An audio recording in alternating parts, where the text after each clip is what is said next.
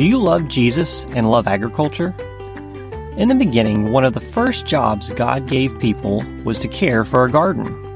And today, many Christians are going back to the land as they feel God's call to steward His creation. Their purpose is much bigger than just growing food. It's about impacting their communities and bringing glory to their Creator. As this movement of Christian agrarians grows, the potential for changed lives and restored land is great. This is not always an easy journey, but it can be one of the most rewarding. My name is Noah Sanders, and I am a Christian farmer and homesteader. I want to welcome you to the Redeeming the Dirt podcast, the podcast for Christian gardeners, homesteaders, and farmers. Join me as I encourage us to connect our faith in farming through sharing spiritual insights, practical experiences, and inspiring interviews. Let's walk this journey together, seeking to live for Jesus, excel in agriculture, and make disciples. Let's redeem the dirt.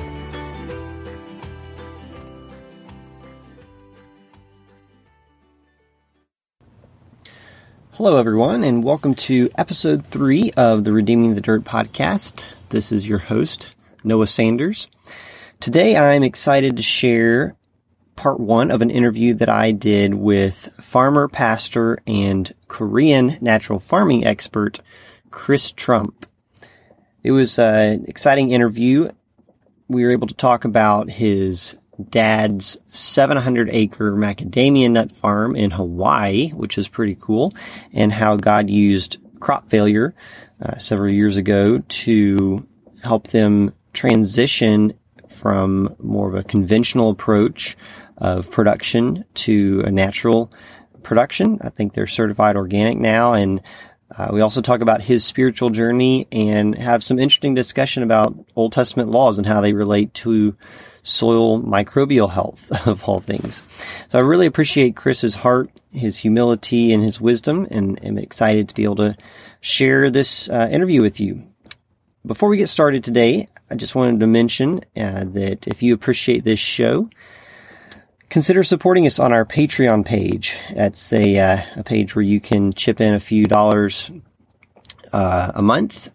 I think we have anywhere from like $1 to $20 a month to go towards the costs and time that's associated with putting this show on. So every little bit helps and allows us to be able to continue to do these shows. So just appreciate you considering that. You can find links to our Patreon page in the show notes. Without any further ado, let's get into my interview with Chris Trump. All right, Chris, welcome to the show. I'm glad you made time tonight to talk to us.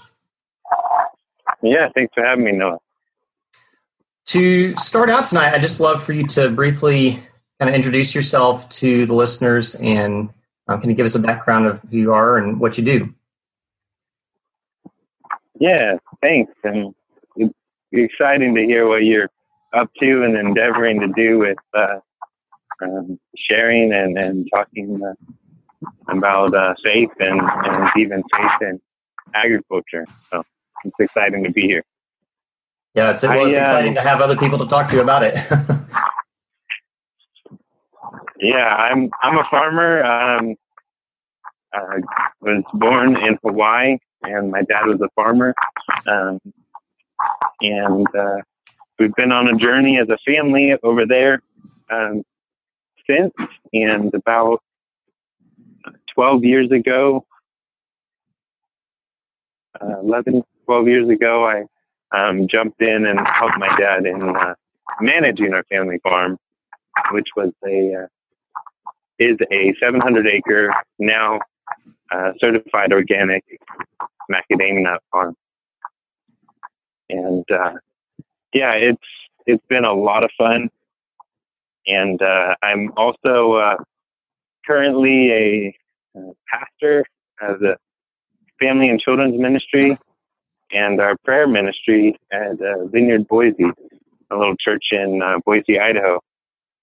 So I continue to be involved in agriculture, though I'm not directly managing our family farm anymore as of 2 years ago. Well, actually as of this last January. But so still full on in agriculture, but also full on in ministry and being a dad and husband as the cap of it all. That's awesome. That's just encouraging to hear your journey and that God's taking you places there. And would love to hear a little more about kind of your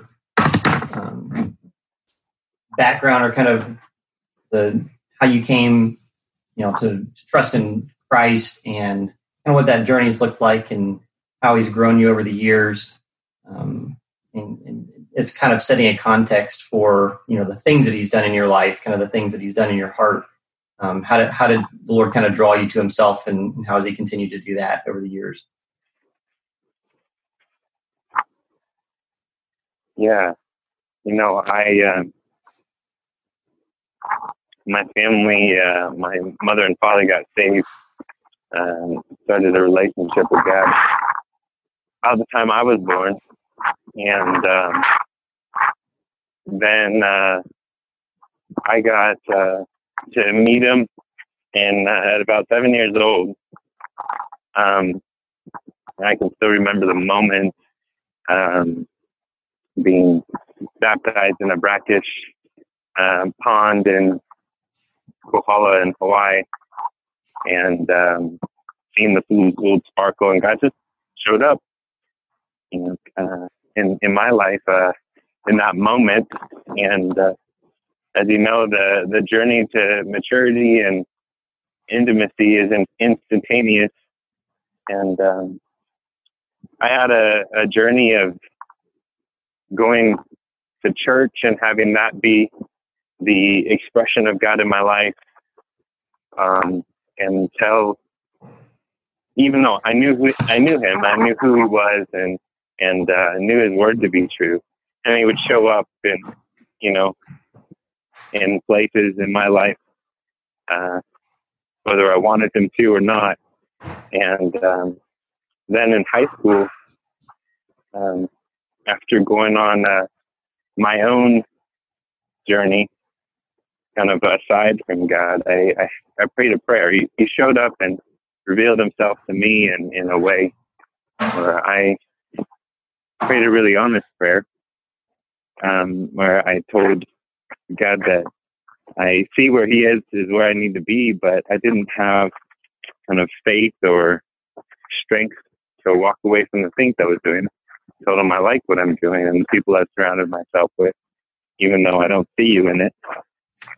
And over the period of a year, he just cut those desires out of my heart. And I was faced with, an invitation to know Him. And said, okay, God, all these things, I forgot about that prayer. You reminded me of it. And then said, come, show me, I'm going to live for You.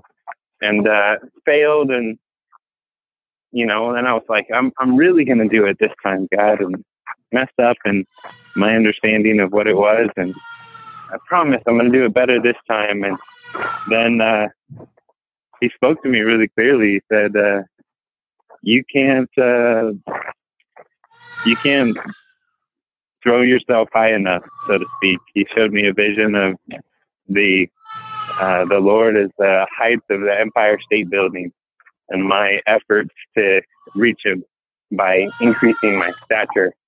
And so He said, I don't want you to better yourself. I just want the crown of your heart. And that picture in Revelation of the elders throwing their crowns. And I said, okay, wherever you want to go, whatever you want to do. And I've never been the same. I love that. So your interest in agriculture, I know you said your dad farmed. Sometimes it seems to be the case that the kids of farmers aren't always interested in it, and sometimes they kind of get run off the farm. So were you always interested in agriculture because your family did it, or did that kind of start at one point? Yeah, I think I've always been really grateful for being on a farm. My parents were separated growing up. I went back and forth between Hawaii and California, and kind of city kids in California, in not big city, but they didn't have any of the perspective. I grew up, I got to ride horses with Hawaiian cowboys and brand and give shots and castrate and all the good stuff, and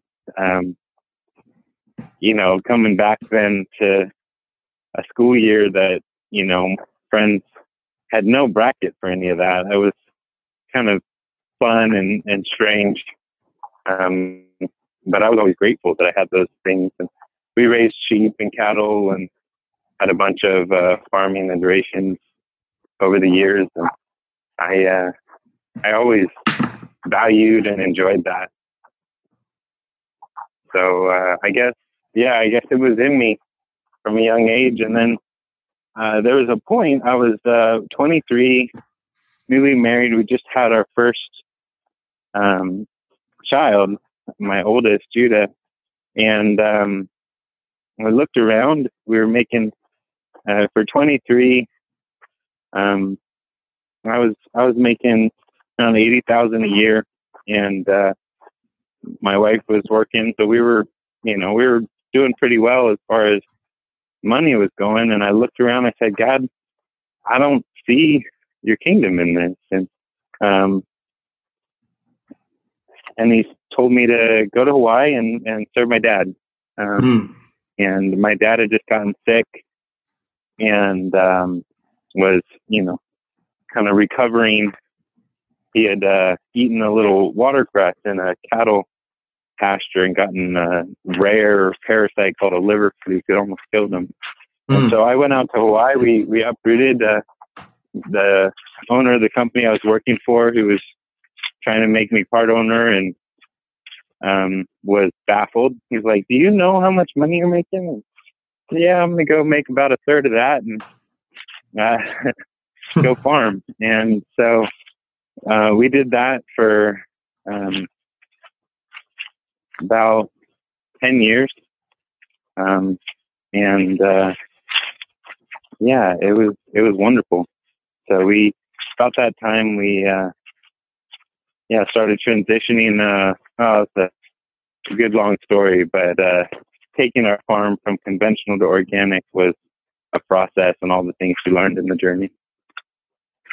Yeah, I definitely like to hear that, because I'm interested, was there a particular time that you began thinking about your agriculture in terms of, letting God speak into that? Because you kind of have, in general, a lot of the church, the people that I talk to as a farmer, we kind of view that as farmers, if we're going to be, good Christians, we're going to be kind of have good ethics while we're farming, but some people aren't as comfortable questioning whether God can speak to how we do it.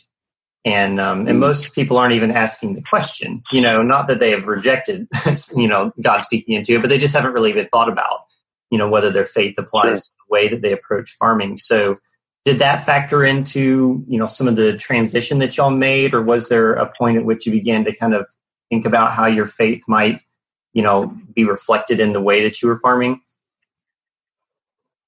Yeah, it did, but I would say it was less like I'm going to sit down and really ask these questions before God, and far more like grace, where God just showed up and I was faced with questions I didn't even know to ask or hadn't been thinking about asking. We had a significant crop failure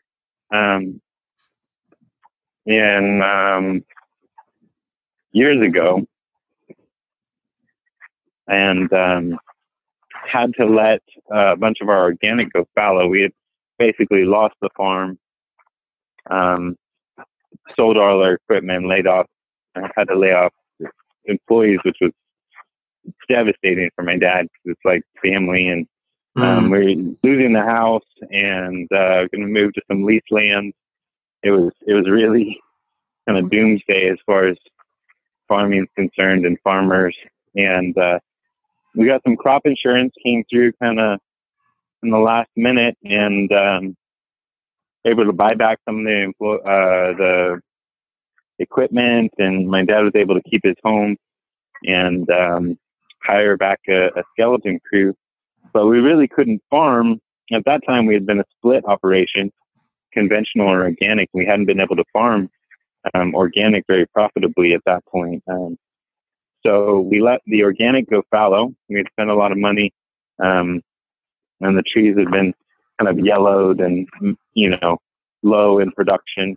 We'd spent money on inputs and kind of fertilizers on the organic side. And so we let that go fallow and farmed kind of what was our highest yielding and easiest to farm, which was our conventional acreage at that time.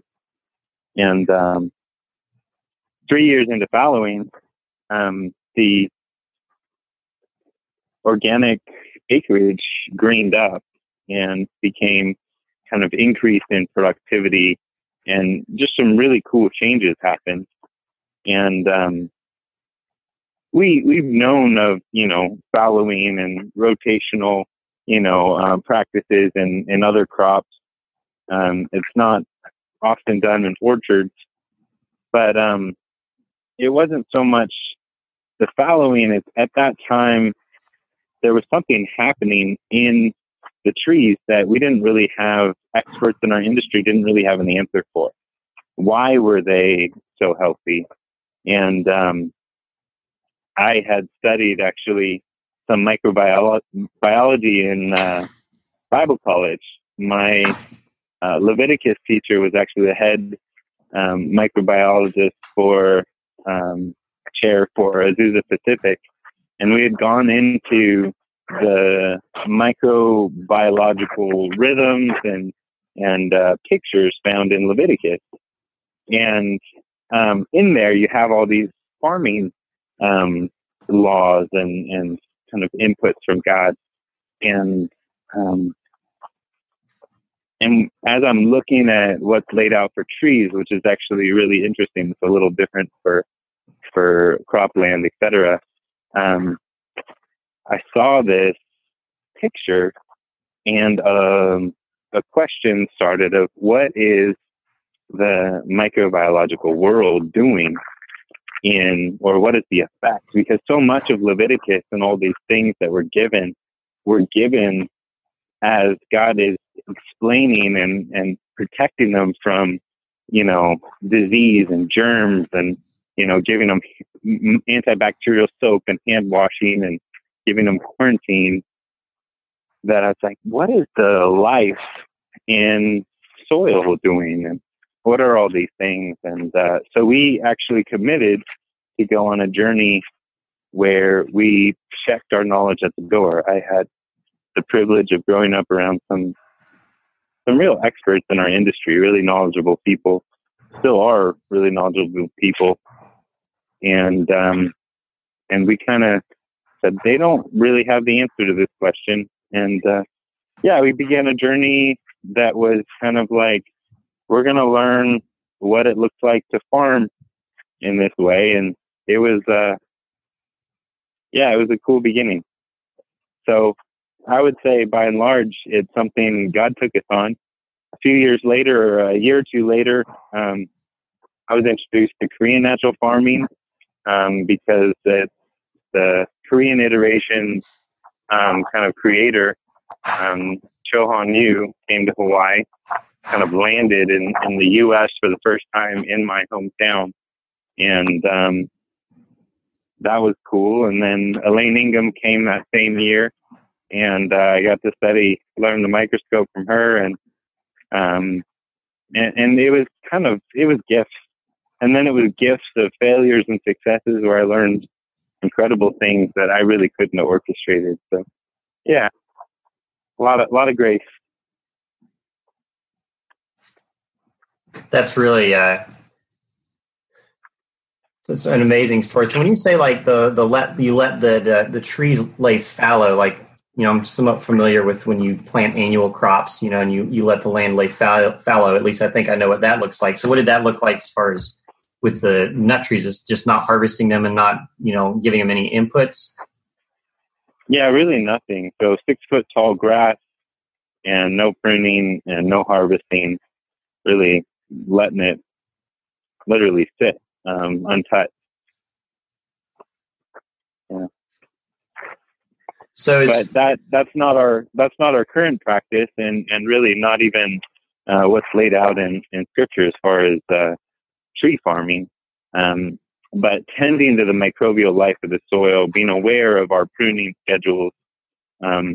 These are things that we see in scripture, and we currently do. I can honestly say we have the layout of Levitical orchard farming as our exact model in our farm, which was not like we didn't decide we were going to do that. That's actually just what our best practice is as we've settled there. And it's a lot of fun. I mean, we've been more profitable in the last 3-4 years than the previous 25 combined, probably. So pretty neat. Yeah, so I'm curious, just like lay out for us a few, like a little snapshot of, because some of us, including myself, read some of the things in Leviticus, and I'm like, okay, I see, some of the principial benefits there, but, trying to figure out how to apply that in my situation.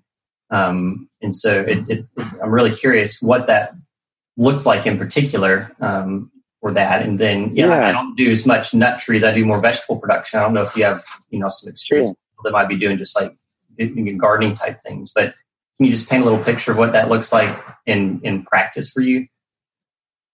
Yeah. And I truly believe that those laws are good, but those aren't things that we're, mandated to really currently in this new covenant. But we've also been gifted with a lot of knowledge from there. So, like, for example, the hand washing practice he gave them, you touch something unclean and you take hyssop, cedar shavings, and running water. Well, cedar is one of the highest carbon, lowest nitrogen ratio materials in nature. So it's actually going to be one of the only materials on a camping trip that's going to basically be bacteria free, because they can't do anything with cedar. They can't even really live on it. And so then you have hyssop, and hyssop's active ingredient in hyssop is thymol, which to this day is the active ingredient in Listerine. It's antimicrobial. So it gives them grit, like something to rub up against in the cedar shavings, and it gives them antibacterial soap and running water. That's our current surgeon hand washing practice. Wow. Like today. And so he protected them from the crazy stuff you get from touching a dead animal or blood or, discharge, stuff, bodily fluids, all this. He's protecting them from the germ.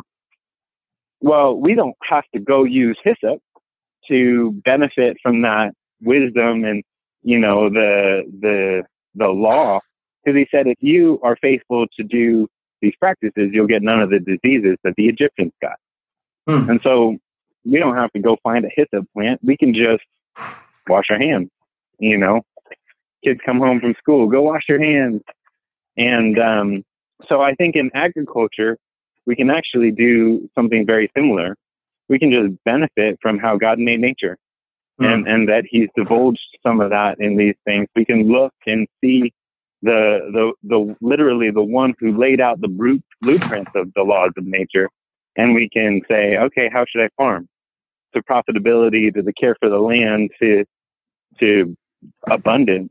And I think that's really how I would encourage people to approach scripture in farming. And so there's a lot of the things to be done really can and laid out in Leviticus tend to microbial communities. So if you've impacted or damaged over time microbial communities so that they don't break down and you lose diversity, there can be fallowing and letting the land rest, which I think is a great practice, but that might be unrealistic for somebody with a small acreage and a need to provide for their family, tending to the microbial life by being aware of what it needs and giving it that. So reintroducing microbial diversity kind of on purpose, feeding microbes, all different kinds of things, even not uprooting a perennial that you cut down and letting the roots decompose in the ground. Just little things where you're not disturbing fungal networks as much as possible could be done for vegetable farming or stuff like that. That is. Go ahead. We're going to say something else. No, it's just there's a lot, and so this farming practice we use in natural farming is not the answer. Really, there's all kinds of cool traditional methods worldwide, but the point is that there is a law of nature that God made. Nature, I call it a symphony. Nature is a symphony with one orchestra leader, and he's set all the rhythms. The birds chirp in the morning, and it tells, it cups the plants for the sun. They get ready because of the sound of the birds' voices. The dew forms, and it actually helps microbial communities do processes and take in atmospheric nitrogen on the leaf surface of plants. All these things are rhythms of morning, night, and all these cool things, and we can benefit from it as farmers with a little kind of humility and learning. I think that humility is such an important starting point for all of us. Well, that's the end of part 1 of my interview with Chris Trump. You can join me again next week for the rest of the interview. In the meantime, you can interact with me online via my website, redeemingthedirt.com. We have a contact page there, and you can find show notes as well. You can also find me on Redeeming Dirt on Facebook, or you can look up Redeeming the Dirt on Instagram and direct message me there. Thanks again so much for tuning into the show. I hope it's an encouragement to you. I just want to remind you to be humble, be faithful, and keep redeeming the dirt. All right, before I can get back out to the garden, I've got to tell you about my new project, Redeeming the Dirt Academy. I started it last fall, and it is an online educational mentorship experience featuring video courses, interactive community, and life coaching designed for Christian gardeners, homesteaders, and market farmers. We've had a lot of live events at our farm and conferences in the past, but not everybody can make them and make it to them because we're busy with our farms, and I can't afford to put them on all the time because I'm trying to do what I'm encouraging others to do, which is farm to the glory of God, and that takes time, and so does my family. So this is a great way for us as Christian farmers to be able to interact with each other. It's a great way for me to be able to share things that I've learned. Topics that we have on there range from making compost and simple soil science to homestead design, marketing, and marketing options for farm businesses. Also included are pressing topics like balancing farm work and family and making disciples as farmers and being prepared for suffering. If you're listening, you're probably one of the growing number of Christians today who feel called to serve God through agriculture, whether that be with a small garden, homestead, or market farm. And we desire to live a lifestyle of tending the land, working with our families, serving our communities with good food, and letting our gardens, homesteads, and farms shine the light of Christ to those around us. I feel a strong desire to see Christians equipped to be leaders in the realm of agriculture. And it isn't just about having pretty farms. We need to be bringing hope to the last, the least, and the lost, and sharing the love of Jesus with the poor around us. So if you share the same heart and want to be equipped to be part of this movement, then Redeeming the Dirt Academy may be part of what can help you. We offer resources and a support community to help you get started. So if you're interested, go to redeemingthedirtacademy.com to start your free 1-week trial today, and I'll look forward to seeing you there.